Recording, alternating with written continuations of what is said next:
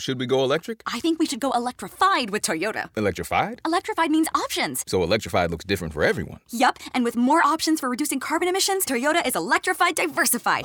Learn more about our Beyond Zero vision for the future at toyota.com/Beyond Zero. The Men Who Started the War by Drew Gilpin Faust for The Atlantic's December 2023 issue. Read by Gina Rogers for Curio. Harper's Ferry seemed almost a part of the neighborhood when I was growing up. Granted, it was across the state line in West Virginia and slightly more than a half-hour drive away from our Virginia farm. But it took us almost that long to get to the nearest supermarket, and I felt connected by more than roads. The placid, slow-moving Shenandoah River, which flowed past our bottom pasture, becomes raging white water by the time it joins the Potomac River at Harper's Ferry, 35 miles downstream. Nature itself seems to have designed Harper's Ferry to be a violent place. Cliffs border the confluence of the two rivers, and the raw power generated by their angry convergence made the site ideal for the National Armory established there around 1800. It manufactured some 600,000 firearms before Union troops burned it down in 1861 to keep it out of Confederate hands. 5 battles took place at Harper's Ferry, and the town changed hands 12 times. But none of this is what Harper's Ferry is primarily remembered for. It is known instead for an event referred to at the time as an insurrection, a rebellion, or a crusade, but today most often called just a raid. On October 16, 1859, a year and a half before the attack on Fort Sumter in South Carolina, the white abolitionist John Brown set out to seize the federal arsenal and distribute arms to enable the enslaved to claim their freedom. His effort ended quickly and ignominiously. Badly wounded, he was carted off to jail in nearby Charlestown to be tried and executed, as were a number of his followers. In a sense, though, his insurrection was never put down. Brown, a brilliant publicist, made himself a martyr. He used the 6 weeks between his capture and his execution to define and defend his actions. He grounded them in a moral imperative to free the enslaved, invoked the nation's revolutionary legacies, and warned of the conflagration to come. The crimes of this guilty land, he scrawled in a note he pressed on a guard shortly before his hanging, will never be purged away, but with blood. Within just a few years, Americans would look back at Brown across the gulf of the Civil War and identify him as a sign of what was ahead, imbuing his sacrifice with almost supernatural meaning. Showers of meteors had filled the skies in the weeks between Brown's capture and his execution, reinforcing perceptions that his life and death had been a singular, numinous occurrence.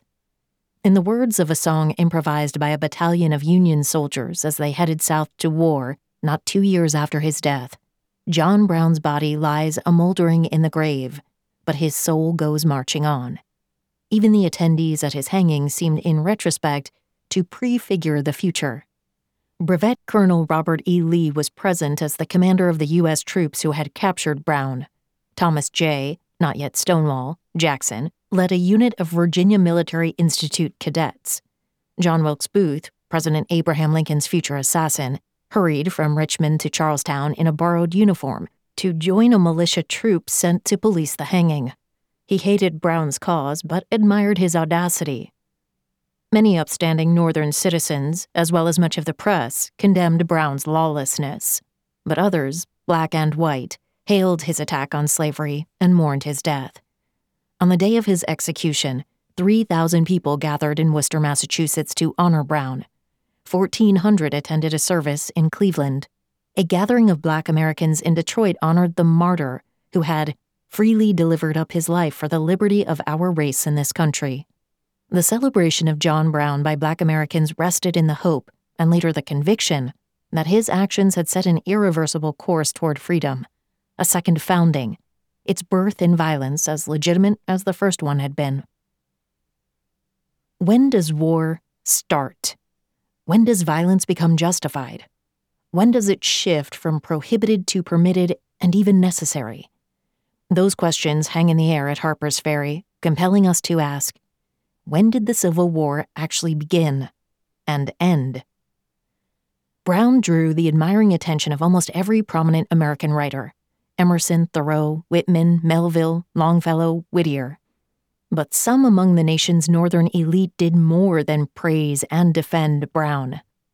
Thinking back in his autobiography to events half a century earlier, and relying on a diary he kept in the 1850s, the abolitionist and writer Thomas Wentworth Higginson reflected on what a duty to morality demands when law and order stand on the wrong side of right and justice. For him, this was not a theoretical question. He was thinking about the role he'd played long before armies massed on battlefields. He was thinking about the process by which honest American men had evolved into conscientious lawbreakers until good citizenship became a sin and bad citizenship a duty. Higginson was one among a small group of prominent white men who had known about the Harper's Ferry raid in advance and provided the financial support that enabled Brown to buy weapons and equipment. They came to be known as the Secret Six. During the 1850s, a succession of legislative and judicial measures had tightened slavery's grip on the nation. The Fugitive Slave Act of 1850 compelled the North to become complicit in returning those who had escaped slavery to Southern bondage. The Kansas-Nebraska Act of 1854 overturned the Missouri Compromise of a generation earlier, which had restricted the expansion of slavery into the Northern territories. The Supreme Court's Dred Scott decision in 1857 established that no black person could be considered a citizen or hold any rights which the white man was bound to respect. The perpetuation of slavery and racial injustice appeared to have become enshrined as an enduring national commitment, with the federal government assuming the role of active enforcer. Faced with such developments, the black abolitionist Frederick Douglass found himself losing hope of ending slavery through moral suasion or political action. He came to see violence as necessary if emancipation was ever to be accomplished. Slavery itself, he believed, represented an act of war. The justification for violence already existed.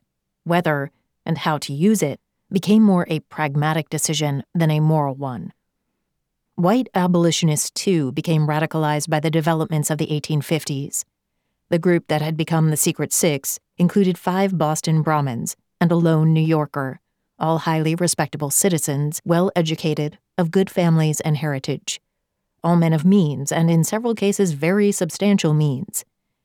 The path that the Six took toward violence began with the passage of the Fugitive Slave Act. The prospect, and soon the reality, of black people being apprehended on the streets of Boston or New York and summarily shipped to the South brought the cruelty and arbitrariness of slavery directly before Northerners' eyes. 3 men who would later be part of the Six were early members of the Boston Vigilance Committee, established to prevent the enforcement of fugitive slave legislation. Samuel Gridley Howe was a graduate of Brown University and Harvard Medical School. He claimed descent from a participant in the Boston Tea Party and had demonstrated his commitment to Republican government by serving as a surgeon in the Greek Revolution in the 1820s. Theodore Parker was a powerful preacher and transcendentalist whose radicalism so marginalized him within Unitarianism that he established his own independent congregation of some 2,000 members. His oratory attracted legions of followers who shared his reformist and anti-slavery views. Higginson, descended from one of the original settlers of the Massachusetts Bay Colony, was a graduate of Harvard College and Harvard Divinity School, and held a pulpit with a fervently anti-slavery Worcester congregation. He suffered his first battle wound in the unsuccessful effort to free Anthony Burns, who had fled enslavement in Virginia and was seized in Boston in 1854 under the provisions of the new act. With the encouragement of the Boston Vigilance Committee, the city erupted. Parker incited a crowd with a fiery speech at Faneuil Hall, and Higginson distributed axes to those assembled outside the courthouse where Burns was being held. He himself led an assault on the building with a battering ram. In the ensuing melee, a courthouse guard was killed, and Higginson suffered a saber wound on his chin, leaving a scar he proudly displayed for the rest of his life. Higginson viewed the effort to free Burns as the beginning of a revolution, the shift from words to action he had sought. The killing of the guard, he later reflected, was proof that war had really begun. Violence had become both necessary and legitimate. Burns was captured and returned to Virginia, but his freedom was eventually purchased by Northern abolitionists. He attended Oberlin and became a minister. Higginson, Parker, and Howe soon turned their attention to Kansas, where a battle was escalating over whether the territory should become a slave state or a free state. In the spring of 1856, pro-slavery forces attacked a town founded by anti-slavery settlers from Massachusetts. John Brown, a longtime opponent of slavery who had joined his sons in Kansas with the intention of preventing its permanent establishment there, sought retribution. He and his allies killed 5 pro-slavery men in front of their families in a place called Potawatomi. This murderous act hovered over Brown's reputation, and later his legacy, instilling doubts in some potential supporters and leading others to simply deny that Brown had played a role in the killings, a stance that was aided by Brown's own misrepresentations. But to many, Brown's extremism was a source of attraction, not revulsion. The newly created Massachusetts State Kansas Aid Committee channeled outside support. Higginson sent crates of rifles, revolvers, knives, and ammunition, as well as a cannon, to Kansas. He celebrated Kansas as the equivalent of Bunker Hill, a rehearsal, he later called it, for the more extensive violence to come. It was because of Kansas that the 6 men who would conspire to support the Harper's Ferry raid found one another and identified Brown as the instrument of what they had come to regard as necessary violence. Like Parker, Higginson, and Howe, Franklin Benjamin Sanborn and George Luther Stearns had become active supporters of the Massachusetts State Kansas Aid Committee. A Harvard graduate who was a schoolteacher in Concord, Sanborn had been deeply influenced by Parker's preaching while he was in college. Sanborn's transcendentalist ideas, with their skepticism about existing social structures and institutions, were further reinforced by his Concord neighbors Ralph Waldo Emerson and Henry David Thoreau. Stearns was a wealthy manufacturer whose ancestors included some of the original settlers of the Massachusetts Bay Colony, as well as an officer in the American Revolution. Long active in abolition, he had established a station of the Underground Railroad near his Medford home and drew on his considerable fortune to send weapons to Kansas Free State settlers. The last of the 6 was Gerrit Smith, said to be the wealthiest man in New York State. Smith, like Stearns, would supply significant financial support to Brown. He had long been active in politics, seeking the destruction of slavery through political means, but by 1856 he had come to believe that it was time, as he put it, to move beyond ballots and start looking to bayonets. Parker, too, was preaching more forceful measures. I used to think this terrible question of freedom or slavery in America would be settled without bloodshed, he wrote to Higginson. I believe it no longer. By the end of 1856, under the leadership of a commanding new territorial governor, violence in Kansas had begun to subside, and a free state electoral victory seemed all but assured. The following year, Brown began traveling throughout New England and New York to raise money for a fresh attack on human bondage, his new plan as yet unspecified. In Boston, he presented Sanborn with a letter of introduction from Smith. Sanborn in turn arranged for Stearns, Howe, and Parker to meet Brown. Uncertain what Brown intended, Higginson at first kept his distance, even though Sanborn pressed him, insisting that Brown could do more to split the Union than any man alive. The ideals of the once noble American experiment could be sustained only by separating from slavery or by destroying it. In February 1858, Brown revealed his plan for the Harper's Ferry attack to Smith and Sanborn. Not long after, all of the Massachusetts conspirators met with Brown in his Boston hotel room and formally constituted themselves as the secret committee of 6 to support Brown in planning and financing the raid. Stearns was to be the official chair, Sanborn the secretary. They would keep careful records with an elaborate ledger and a dues schedule. It was as if a clandestine organization of accountants had set to planning an uprising. The raid's actual occurrence surprised them, with both its timing and its swift and disastrous outcome. On October 16, 1859, Brown and a party of 21 seized the federal arsenal, eventually taking several dozen hostages. The uprising of the enslaved that Brown expected never materialized, and local militia soon cut off the bridges that were the only escape route. Brown and his men blockaded themselves in the Armory's fire engine house, where they exchanged intermittent gunfire with the troops surrounding them. On October 18, Colonel Lee and a regiment of U.S. Marines broke down the engine house door. Wounded by a saber cut, Brown was taken prisoner and transported to the nearby Charlestown jail. 10 of Brown's men, including 2 of his sons, were killed. 7, including Brown, were captured and later executed. 4 civilians were killed, as was 1 Marine. To the great dismay of the Secret Six, Brown's papers and correspondence were found at the farm where Brown had been living in Maryland.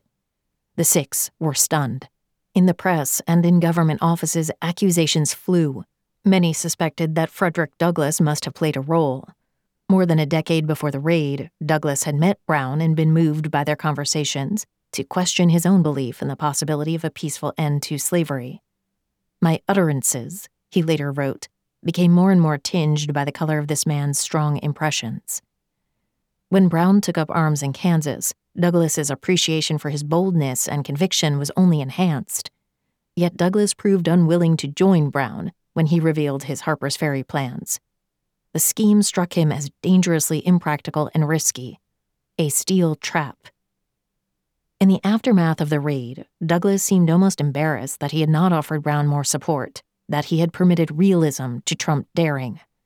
He could not conceal his admiration for the would-be liberator's courage, but concerns for his own survival won the day. Douglass fled north to Canada and then to England, where he remained for nearly half a year.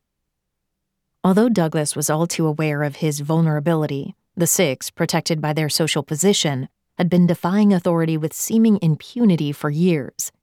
Their recognition of personal peril came as a shock. The Six had embraced violence out of both entitlement and desperation. In public and private communications, they frequently invoked their revolutionary heritage, their biological connections to the country's founders, to those who had pitched tea into Boston Harbor and fought at Lexington and Bunker Hill. This was a legacy and a responsibility that required them to act with equivalent courage and decisiveness. They believed that in some sense, they owned the nation, and their sense of privilege fueled a confident assumption of immunity from serious consequence. But with Harper's Ferry, it seemed, they might have gone a step too far. Letters from Smith, Stearns, Howe, and Sanborn were found among Brown's papers and featured in the press before the end of October. 5 of the 6 were quickly exposed and excoriated. Parker, who had left the country before the raid in a futile search for a cure to his tuberculosis, was identified within a few months. Smith fell into a frenzy of worry about being indicted. After becoming, according to his physician, quite deranged intellectually as well as morally, he was committed in early November to the Utica Lunatic Asylum.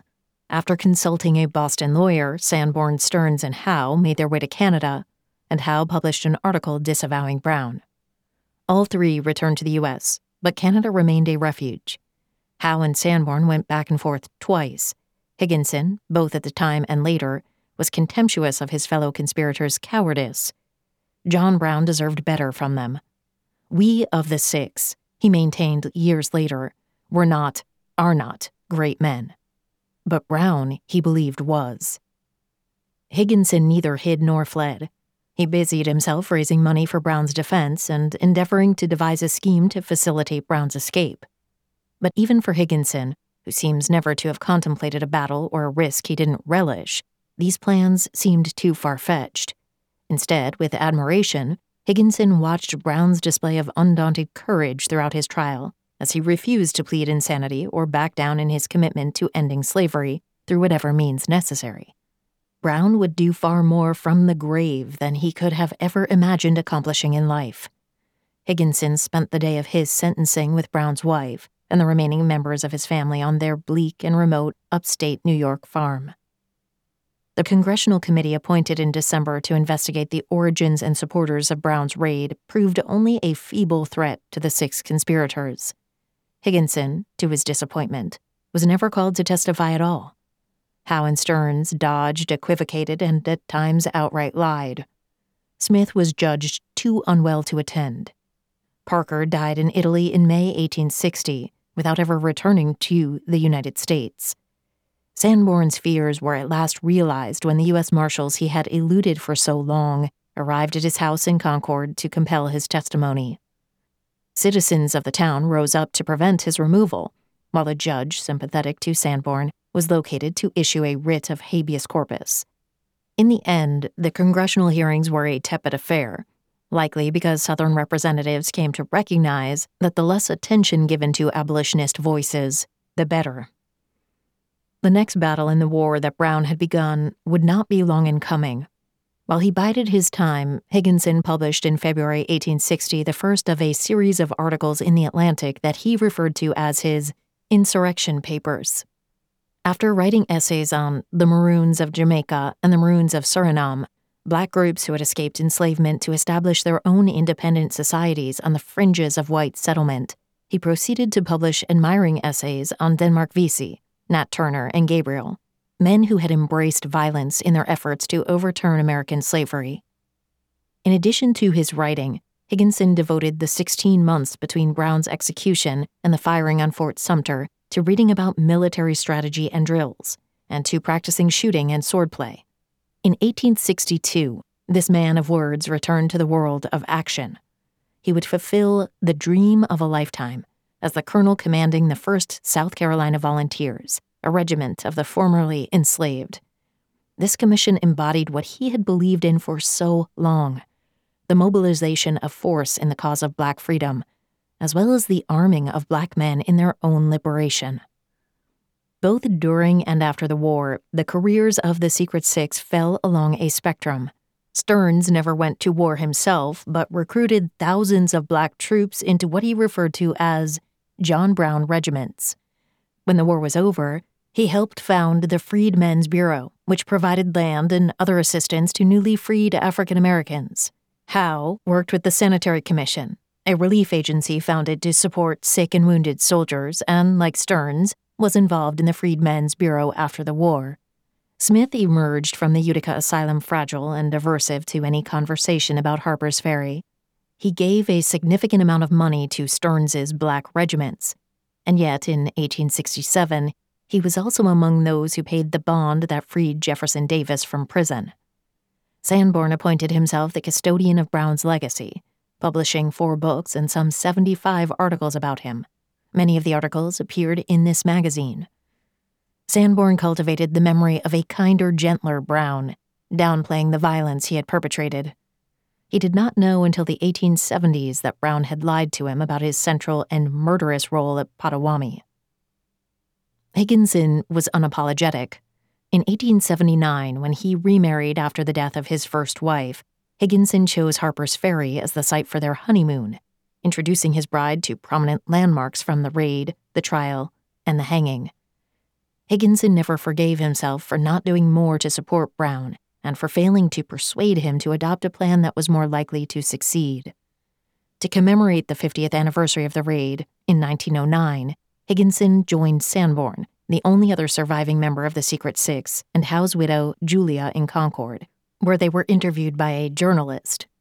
Julia Ward Howe had in 1862 published on the cover of The Atlantic different lyrics for the tune of John Brown's Body, the immortal words of Battle Hymn of the Republic. As a writer and an activist, Higginson had remained deeply engaged in public life, notably on behalf of women's rights. His views on race and black suffrage tended to shift with time and circumstance, and he was far from the radical of the pre-war years. But in the Concord interview, he expressed no second thoughts about his commitment to violence on behalf of abolition, either at Harper's Ferry or within the legitimating framework of the Civil War. I learned the story of John Brown at an early age. It might have been that my father told my siblings and me about the history of Harper's Ferry as we drove along Route 340, peering down the cliffsides at the town and the rushing water below. Or Brown might have been one of those historical personages whose names we just knew, inhaled from the Virginia air around us. People like Stonewall Jackson and John Mosby and Turner Ashby, who had all likely ridden across the very fields surrounding our house. When I was growing up, I was always proud to live in a place associated with so many famous forebears. It was many years before I thought to question what their fame and vaunted heroism had been in service of. But I knew from the outset that Brown's renown was different. He was, I was told, a madman, undertaking a scheme that was doomed to fail, a suicide mission. When I wrote about Brown for my first term paper in high school, that was the story I told. From 1859 onward, many observers, reporters, and later historians adopted the view that Brown was insane, and by the mid-20th century, when I was in school, it had become a widely held assumption among white Americans. Rather than a meteor anticipating or inaugurating the larger war that would end slavery, Brown became no more than an aberration. Violence was reduced to a mental health problem. The interpretation reassuringly diminished the moral force of Brown's actions and suggested that only madness could lead to dreams of overthrowing white dominance and black subordination. This message was intended to emphasize the strength and immutability of the racial hierarchies that remained in place well after slavery's end, surviving Reconstruction and enshrined in Jim Crow. It minimized the threat Brown posed and by implication all but removed him and his insistence on the moral evil of slavery from any place in explanations of the Civil War's origins. The lost cause portrait of a conflict fought by two honorable opponents who differed primarily on constitutional views about states' rights could remain intact and unchallenged. Even in the days just after the raid, though, there were those who insisted on acknowledging the historic import of Harper's Ferry, as well as the sanity and determination of John Brown. Governor Henry Wise of Virginia came to Harper's Ferry to interview Brown after his capture, and rejected the idea that Brown was a lunatic. "They are mistaken who take him to be a madman," he said.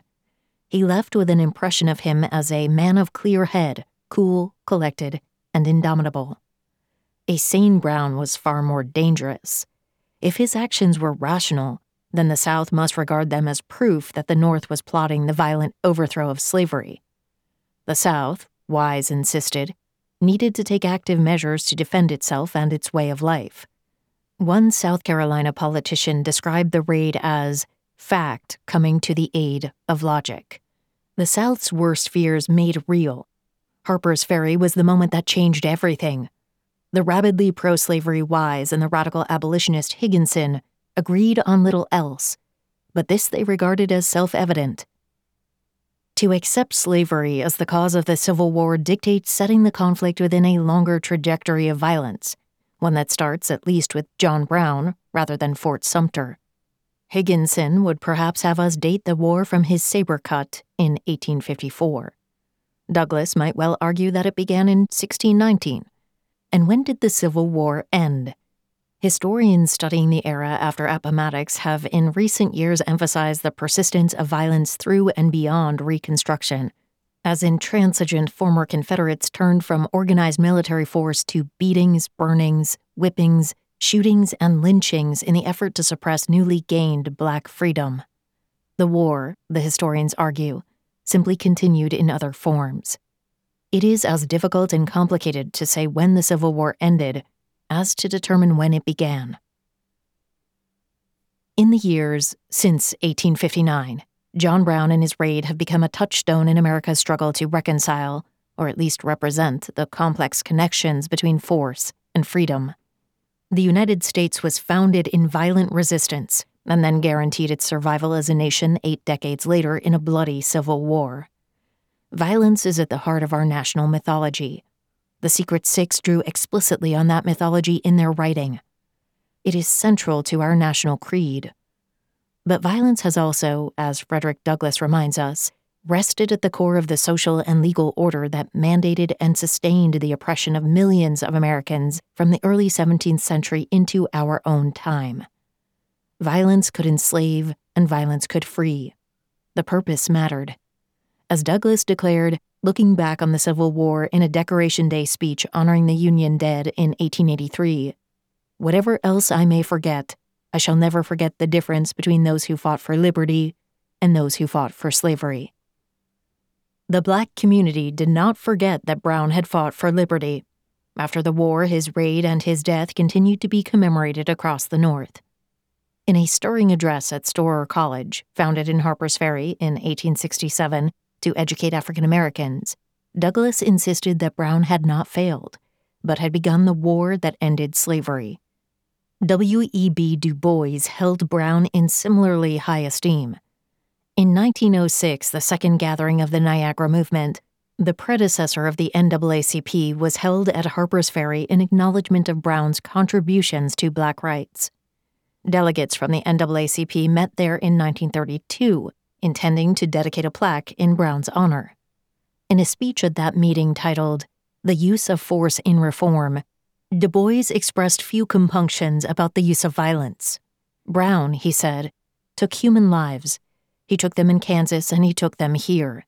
He meant to take them. He meant to use force to wipe out an evil he could no longer endure. Langston Hughes used poetry rather than oratory to address African American readers as he invoked the lingering memory of John Brown. Hughes, whose grandmother had been married to one of the Black conspirators killed in the raid, celebrated, "John Brown, who took his gun, took 21 companions, white and black, went to shoot your way to freedom." Hughes recalled that his grandmother had preserved her husband's bullet-ridden shawl. As a small boy, he sometimes wrapped in it. "You will remember, John Brown," Hughes insisted. But fittingly, given his defining commitment to nonviolence, Martin Luther King Jr. remained silent on Brown. Even as the keynote speaker at a centennial observance of Brown's raid, King did not mention the man once. The place of violence in the centuries of struggle for Black freedom has been long contested, and by the mid-1960s, King faced growing demands from Black activists urging forceful resistance to white threats and assaults instead of the Gandhian passivity that underpinned his philosophy. Malcolm X regarded Brown as the only good white the country's ever had. The Black Power movement that challenged King's vision of a beloved community could claim deep roots. Barack Obama reflected the long tradition of Black appreciation for Brown in his 2006 book, The Audacity of Hope. Brown's willingness to spill blood, Obama said, demonstrated that deliberation alone would not suffice to end slavery. Pragmatism, he concluded, can sometimes be moral cowardice. As a nation, we are unable to get over John Brown. And as a nation, we have not figured out what violence we will condemn and what we will celebrate. I found myself unspeakably moved as I stood before Nat Turner's Bible in the National Museum of African American History and Culture. At the same time, I am horrified by the violence of the January 6 rioters and by what I regard as widespread threats to the rule of law. We pride ourselves on being a country with a written constitution that sets peaceful parameters for government. Yet the Supreme Court, established by that Constitution, has issued rulings providing that the citizenry may be armed, not just for recreational hunting, but with weapons, including assault rifles, that are frequently purchased with an eye toward resisting that very government. Lawmakers walk the floors of the Capitol with pins shaped like AR-15s in their lapels. The rule of law seems historically and inextricably enmeshed in the tolerance, even the encouragement, of violence. In the years leading up to the Civil War, anti-slavery Americans like the Secret Six turned to what Higginson, with a keen awareness of the oxymoron, called conscientious lawbreaking. Douglas came to embrace the legitimacy of violence, but recognized it as justified only when all other means of progress and enlightenment have failed, and only when there is a thing worse than violence that makes it necessary. The existence and endurance of our nation has depended on that careful discernment, on that conscientiousness in deciding when we truly face a thing worse than.